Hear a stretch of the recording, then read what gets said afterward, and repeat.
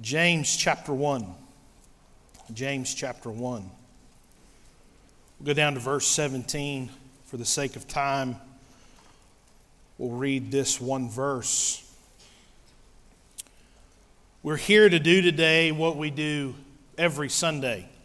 We're here to proclaim the truth of God, to preach the Word of God, to point people to the fact that Jesus is alive and He is well. He's on the throne, and He is the Son of God, the truth of the gospel. It's why we meet on Sunday to celebrate resurrection, the fact that Jesus got up from the grave.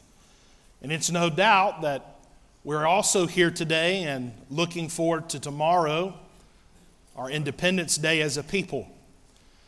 And sometimes in our individuality, in our own families, in our own way, and really our own motives and the way we live our lives, sometimes we detach from the fact that there is benefit and there is blessing, nationally speaking, collectively speaking, as we are Americans, and the access and the freedoms that we have. We're here today to worship the Creator and not the creation. We're not here today to worship America. We're not here today to worship the red, the white, and the blue. Rather, we're here today to worship the God who made the red, white, and blue mean something. We're here to worship the God that made America great and who bestowed upon America great gifts and blessings. That's what makes America great. It is our relationship, our response to who God is, not who we are as people. But we're here today to remember what the Lord has done, to thank Him for His great blessing, His great gift. And I know we're in a place, I know we're in a challenging time in our history where you look at America as a whole, you look at our country as it pertains to our morality, the culture, and it's maybe difficult for you to find something worth celebrating. I promise you, what God's given us, the gift, the freedoms, and the liberties that we experience each and every day are absolutely, undeniably, without question, without doubt, a gift from God. America is a gift from God. No matter how you look at it, no matter how you want to slice it, America is a gift from God. James 1:17 says, "Every good gift and every perfect gift is from above, and cometh down from the Father of lights, with whom is no variableness, neither shadow of turning." Today, God is worthy of praise. He's worthy of honor. And He's worthy to be Lord of every aspect of our life. That includes where in His sovereignty He has assigned for you to live. Know that God could have chose for you to live in Africa, and He would still have been a good God to you. He could have chose for you to be born in Europe, in Luxembourg, or in France, or in Belgium, and He still would have been a good God. You could have been born as an Indian in India. You could have been born an Australian or in Japan as a Japanese. And all of those people have access to the same Jesus and the same God that you do. But all of those people just mentioned have no history, have no amount of blessing, have no benefit package or structure like what it means to be born, raised, and live in the United States of America. America is far above and beyond any other existence on this world that it has ever known. There has never been a greater empire. There has never been a more magnificent power display in the might of our military and an influence. God has given America something that others will never have. And God has been good to you, and He's been good to me, and He's given us the blessing and the opportunity to take care of the gift that He's given called America. You see, our bounty, our blessing this Sunday morning is actually a gift from God. It's His blessing. America doesn't belong to us. It belongs to God. And in grace, He allows us to be our own stewards of this blessing. And then he expects us to give back what he already owns with a cheerful heart.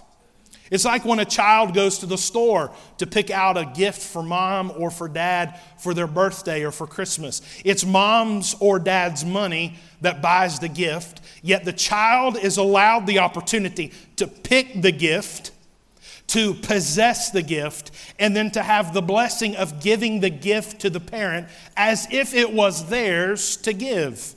When in all reality, the legal possessor, the legal owner of that gift is mom and dad.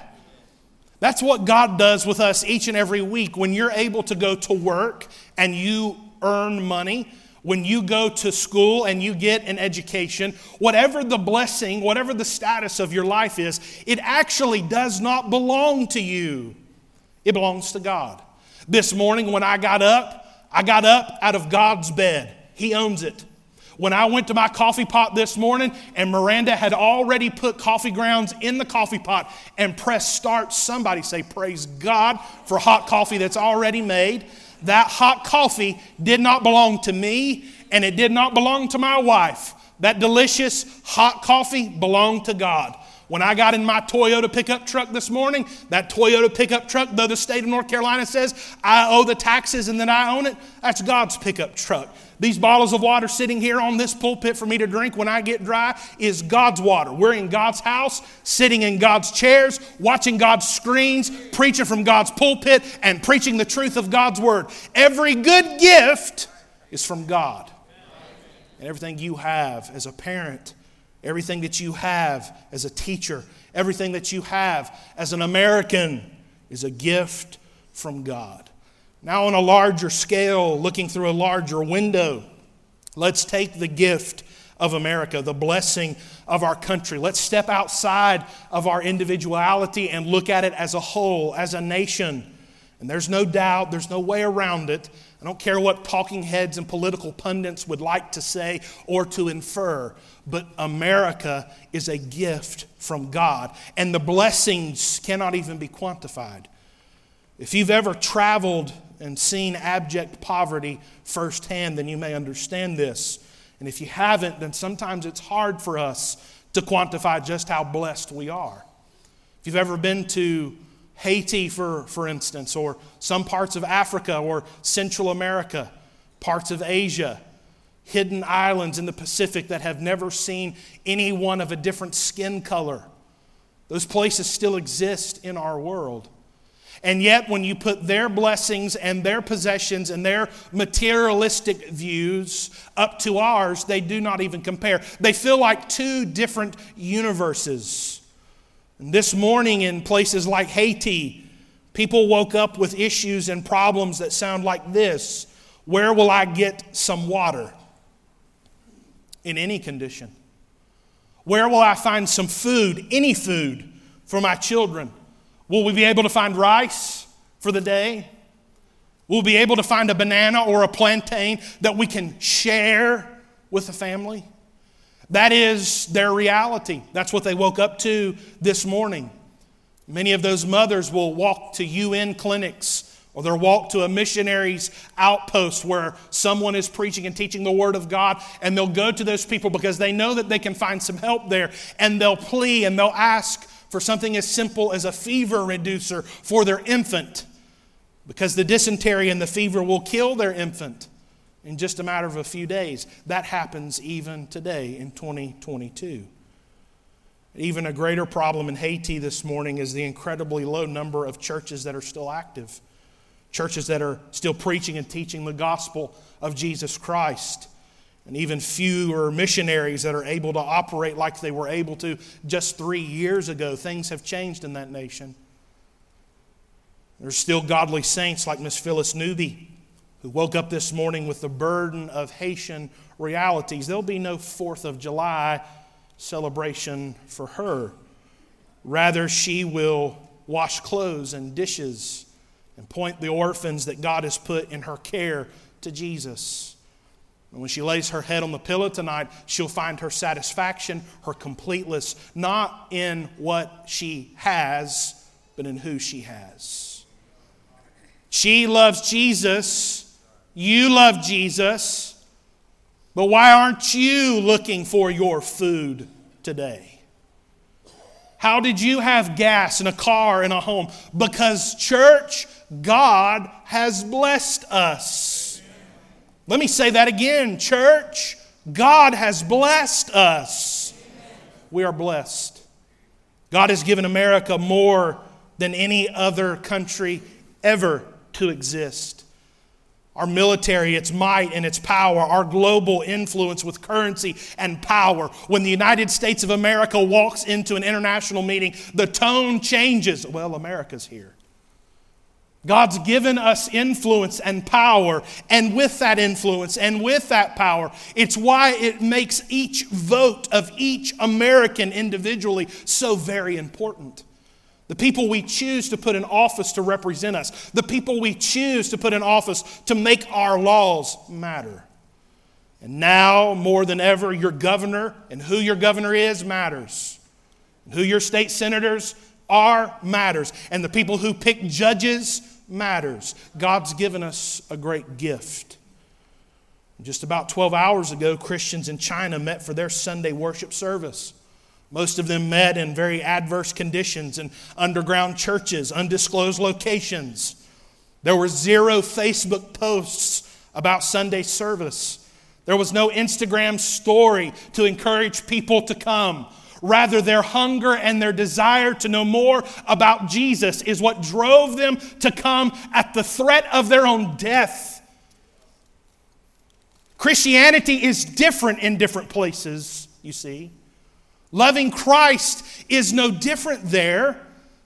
Jesus loves them just the same. They can have just the same relationship that you do, but their reality, what they are living in this world, is very different. Americans live much differently than 99% of the world. American Christians especially, God has blessed us beyond compare. And even in places like the United Kingdom and Canada, they've experienced a radical shift against freedom, a radical shift against the autonomy of local churches and pastors. And during the pandemic, even in South Korea, there was much government oversight and overstepping, regulation that crossed lines that would be unimaginable here in the United States. Though we had our challenges, though we had our issues, we faced nothing like these brothers and sisters in other places did. And it's true, politics and the collapse of civility has harmed us tremendously.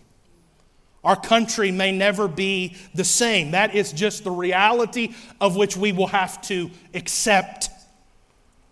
And you might say that American greatness has diminished to unrecognizable conditions, and you are right.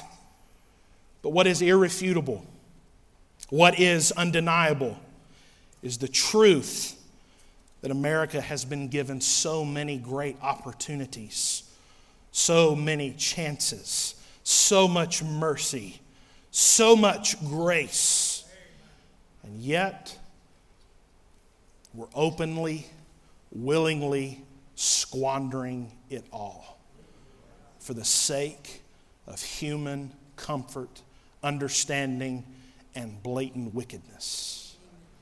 That's where we are. Yet the gift of America is still a gift. It's still a great weighty gift that comes with consequence and responsibility.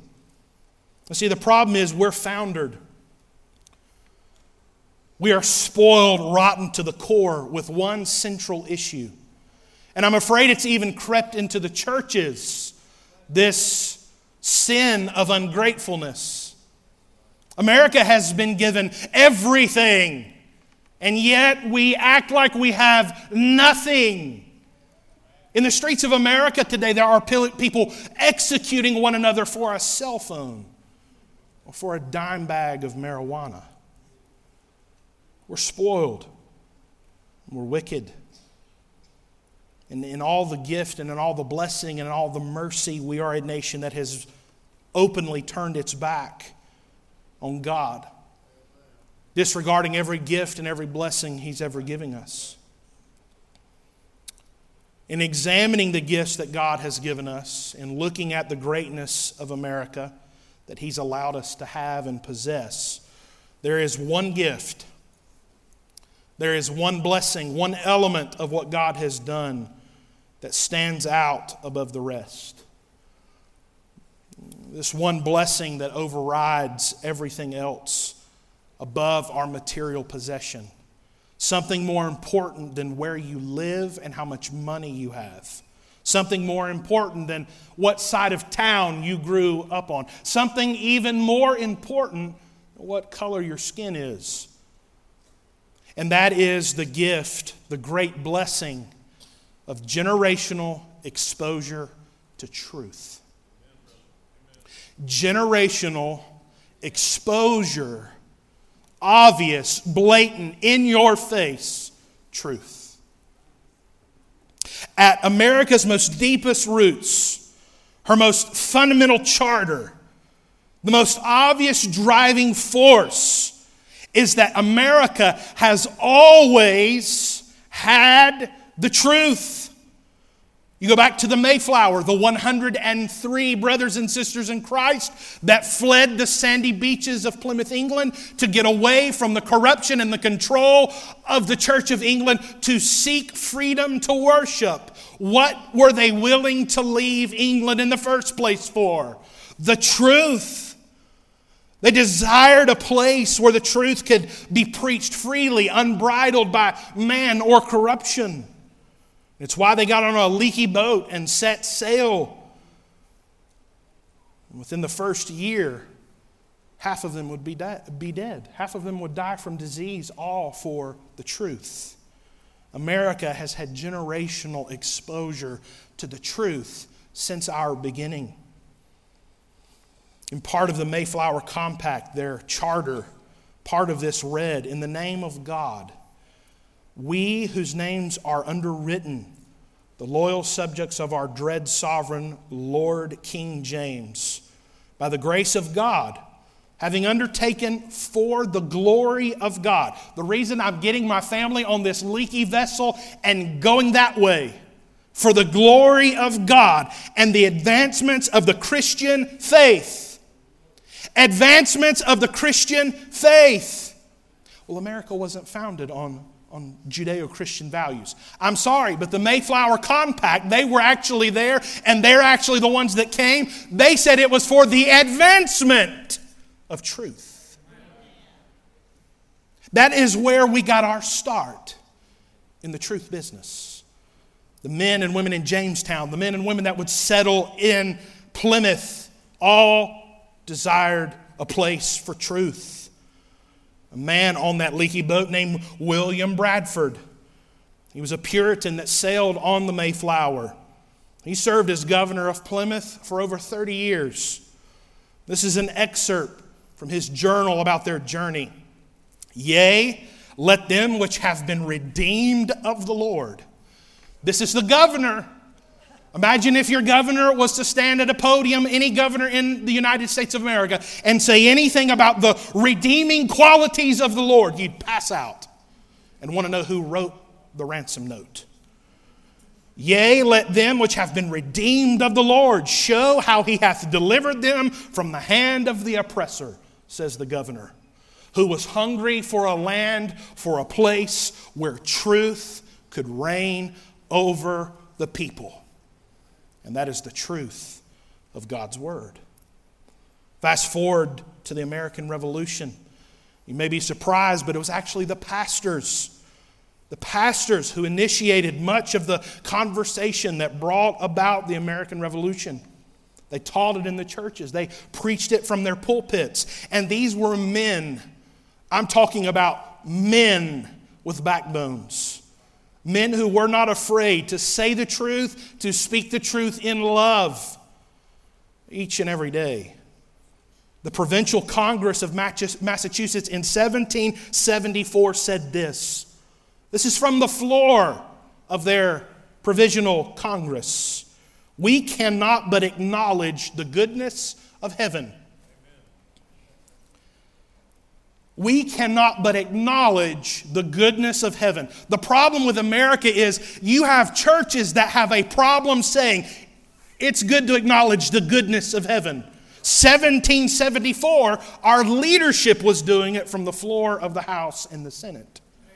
We cannot but acknowledge the goodness of heaven in constantly supplying us with preachers of the gospel whose concern has been the temporal and spiritual happiness of this people, and do therefore recommend from Congress that the preachers, that they assist us in avoiding that dreadful slavery from King George, which we are now threatened by.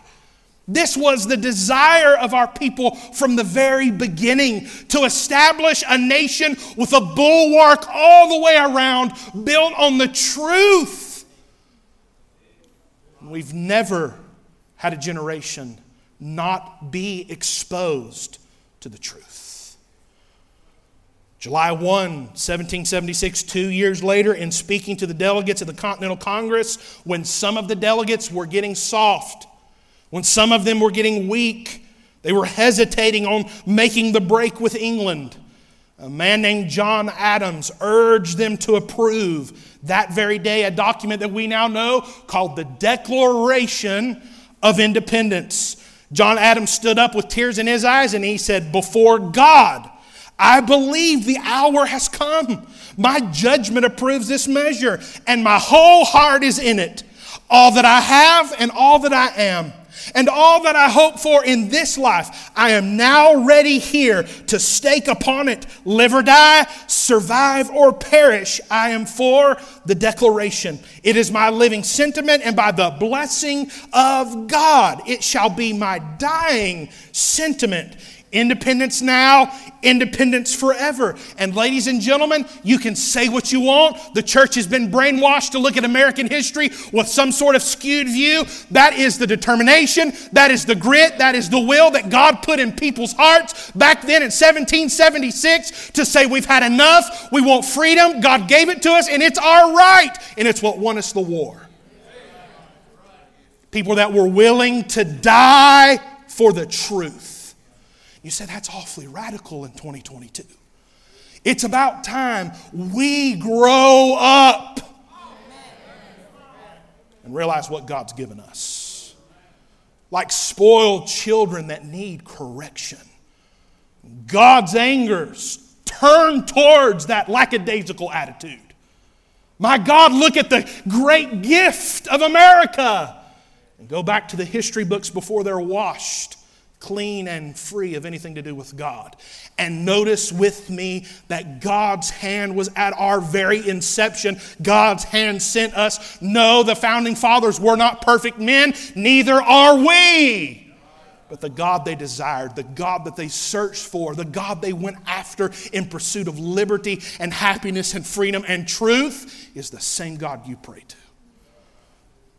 We have had generational exposure to truth. All throughout the 1800s, God gave us men who were full of faith and full of the Holy Ghost with backbone and grit and strength to preach the Word of God. Why were there so many revivals? Because men would preach the Word of God without fear and without favor, in a tone and in a manner in which the culture of that day would put down whatever else they were doing and pay attention.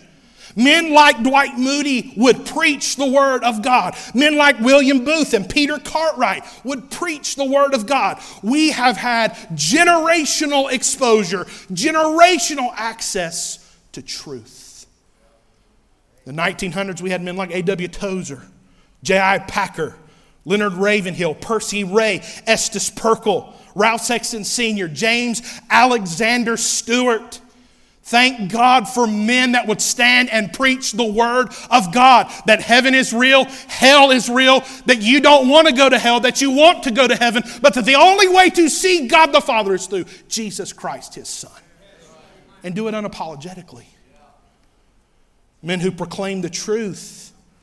And there has never been an American generation, there has never been a time in American history where there wasn't someone at some point at some place who didn't proclaim the truth. Seek the truth. Broadcast publicly the truth. We have always had the truth. It's our greatest history. It's our greatest heritage. Thank God for the truth. I'm not wandering out here blindly, looking and grasping and moaning at the world, looking for something that's real. God in mercy gave me the truth. And it's our heritage. It's our history. When you look at the red, white, and blue, we should feel no pride other than the pride of what God has done. What we're watching happening in our country is an evisceration of what God created. We've spit in the face of God for so long. We told Him to get out of our schools. We told Him to get out of our courtrooms. And we wonder why there's such an uproar, such a moan and a gripe and a vicious roar from the world when we protect life at the Supreme Court. America's rotten. And it falls on us, those who know the truth. You're called by Christ as Christians to be salt and to be light, the preservers, those that cast out the darkness. That's our responsibility. That is our role. And as we feel the weight and the burden of knowing the truth, it should humble us and push us lower and lower so that God can do more and more in our lives through us. And like so many tribes and remote village peoples that have never seen a Bible, that have never heard someone preach the good news of the gospel, who have never had a missionary or a preacher come to them with the truth. America has been richly compensated with access to the truth. Jesus teaches a principle that we must pay attention to in a parable. Turn to Luke 12. Luke chapter 12. Go down to verse number 48.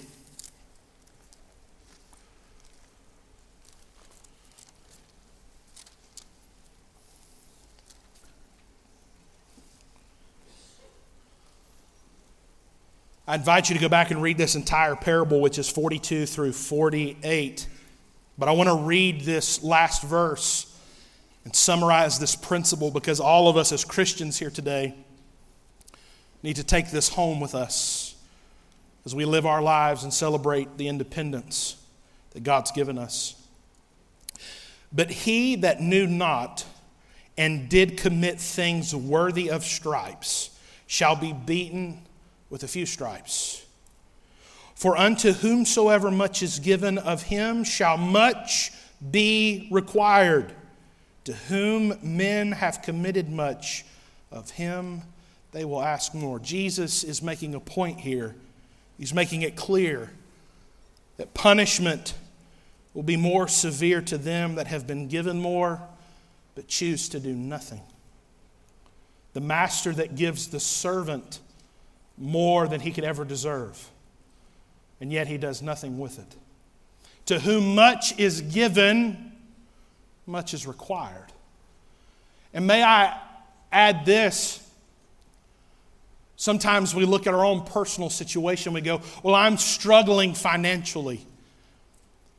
We look at our problems at home, we look at our domestic issues that we all carry with us.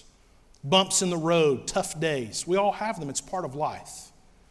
But I think when we put back into perspective some of what bumps in the road and hard days look like in other places for other Christians, I think quickly our minds will come back to a sense of thanksgiving, a reality that God, even in our tough days, a tough day in America is much different than a tough day in Mogadishu. Your tough day may pale in comparison to some of the tough days that other Christians are living. And when we do that, when we forget to look and see that the sun is still shining, and all we do is look at the few clouds that are out, eventually there may be enough clouds to hide some of the sun shining. But what we forget is that the sun is still shining on the other side of those clouds.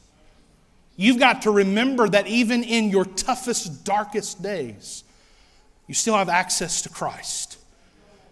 He still knows who you are and right where you are. And He chose for you sovereignly to be born to live right here in America. But Jesus made it clear, to whom much is given, much is required. When we've been given so much. And what saddens me, what breaks my heart, is America has turned her back on the truth. We have violated the truth. We've taken something as simple as male and female and made it so confusing, born in wickedness and seediness straight from hell. We're taking simple things like don't steal, don't drink, don't drive. And somehow we're perverting simple truths. This is where we are as a people, church. It's not popular, it's not fun to embrace, but it's what your children and it's what we will live in until Jesus comes. But it does not diminish the weight of responsibility to whom much is given to. Just because the world is being the world and losing its mind does not change the fact that God expects you to do something with the gift that He's given you. If God's given you a talent, you better use it for God. If God's given you a gift like a wife, you better cherish it. If God's given you America, you better take care of it. The way you do that is for His glory, by being who you're called to be. A protector of the truth, a conveyor of the gospel, the salt and the light that God has called you to be.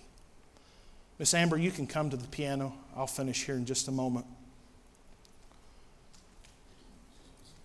A couple of weeks ago, I finished preaching here on Sunday night. I got in the truck and I drove to the Asheville airport. Took the last flight out on Delta, landed in Atlanta, headed to Washington, D.C. I'd gone online and submitted a request to have a research project there at the Library of Congress that Monday. I got the email late in the weekend that said it had been accepted, so I got on the flight that Sunday night and went. I get to Baltimore after a flight cancellation about 1:30 on Monday morning and head to my hotel and rest for a few hours. Got the opportunity to go to the Library of Congress and had an assignment and some assistance to help me find these books that I had heard existed. I felt a real burden, a real strange, heavy burden to go to see those books. Some of our religious history as people, you'll find volumes of things that will just bring tears to your eyes in the Library of Congress. Rich history of how God's hand has been in this land working and doing things. Some of the healing that took place in this nation after slavery. Things that you've never heard in the mainstream media. Stuff that you've probably never even heard taught at university. You can find firsthand accounts in the Library of Congress. It may be that one day a lot of those books are removed. That is sanitized from our history. But church, we have a history that's directly connected to people who are hungry for the truth. Hungry for God's word to be held with reverence and respect. That you could come to this nation, and even if you weren't a Christian, you would be allowed to worship as you wished, and no one would harm you. It's a beautiful place that God gave us. And I'll just be honest with you. I told the 8 o'clock church, I don't think I've ever quite been as burdened as I was in Washington, D.C. for that few hours. I left the Library of Congress and I went back to my hotel. I put on some walking shoes and got comfortable, and I put in my Apple EarPods, and I was by myself. I just started walking.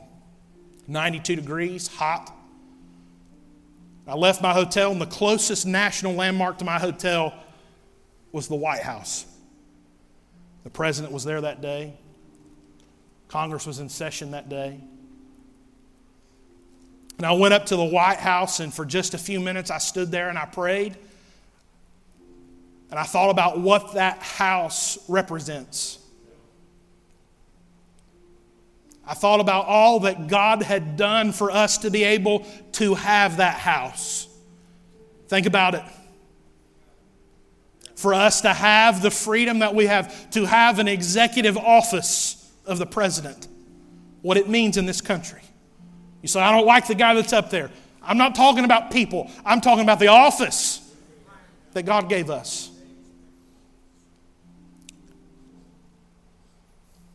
And I felt so broken. And Clayton, I told God I was sorry for what we had done. All the things that God had done for us to be able to exist as a country. From there, I turned around and I walked and went up to the Washington Monument. I made that circle all the way around, came up to the top of the monument. Rory, there was rangers there, kids everywhere. They're back from COVID, teaching and talking about what the Washington Monument is. And I just sat there on a bench next to that monument, and I looked up. And I thought for a minute, I wonder what President Washington, General Washington, would think if he and I did the afternoon tour and he saw Washington, D.C., the city named in his honor. And I'll be honest with you, I told Miranda, I said, I just pretended like he was sitting there in front of me, brokenhearted. And I said, General, I'm sorry.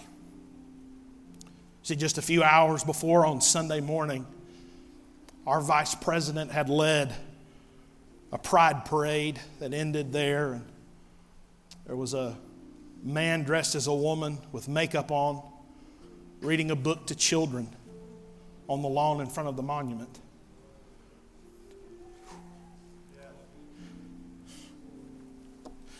My God. I just said, Mr. Washington, I'm sorry. I thank God for you, General. Thank you for all you did. But I'm sorry for what we've done to your city. From there, I made a short walk down the path. That sidewalk goes to the reflecting pool. Before you get to the Lincoln Memorial, there's the World War II monument. And every state is represented around that beautiful monument, those pillars. And I went and found the pillar that said North Carolina. And I thought about the men and the women that paid the sacrifice so that we could be free. That volunteered, that were drafted, and that went and fought and bled and died so that 78 years it'd be a shell of what they fought and died for. And I just went to each state and I apologized. I said, I'm so sorry. I'm so sorry. I'm sorry. It's my generation's fault. I can't blame anybody before me or behind me. It's on me. And from there, I walked down to Mr. Lincoln. I looked up at him. And I said, man, you'd be ashamed the way we're treating each other again. And I apologized. I went to the Vietnam Memorial, the Korean Memorial, and I apologized. I told those vets that were there, I went up to them and I said, men, I'm sorry for the way we treated you when you came back from war. That was the start of a real problem in our country, and I apologized. Then I went down on the other side, looked over the bridge into Arlington, where there are 400,000 Americans that sacrificed something so that I could be free. And I apologized. And I said, I'm sorry for what we've let this thing become. We've allowed politics We've allowed sin and wickedness and for the sake of political correctness to bring us to a place of unrecognizable conditions. And church, we can be mad all we want to. We can get angry and yell and be furious all we want to and talk about the next election and how bad things are getting. And we can put all of that in a blender and blend it up. And you know what you'll have? You'll have a big old ugly milkshake. But at the end of the day, the world is being the world. And the weight of responsibility for righteousness and truth is not on them, it is on me. It's on me. It's my problem. And it's your problem. You know the truth. You've seen the light of the glorious gospel of Jesus Christ. You possess the light. And it's on us. Could it be that what we need desperately is not a political revival, but a spiritual revival? Where we look at other people again with broken hearts because we know that one day they will spend eternity somewhere. That we look at folks that are addicted to drugs with pity and not with disdain. That we look at drunks who are living on the street and we say, oh God, get a hold of that soul. Not, sheriff, come and get rid of the distasteful look in my city. We need an attitude adjustment. We need brokenness in our hearts. We need tears back in our eyes. And we need to cherish, to take care of, to do our very best to look at this beautiful flag and say, you know what? This belongs to Jesus. This belongs to God. Doesn't belong to the Democrats. This doesn't belong to the Republicans. This is a gift from above, from our Father, which is in heaven. And He sent for us this beautiful gift. And now it's our time, it's our place, and it's our responsibility to cherish, to protect, and to thank God for the gift of America. Amen, brother. Let's stand all over the building. I want to end today with a prayer.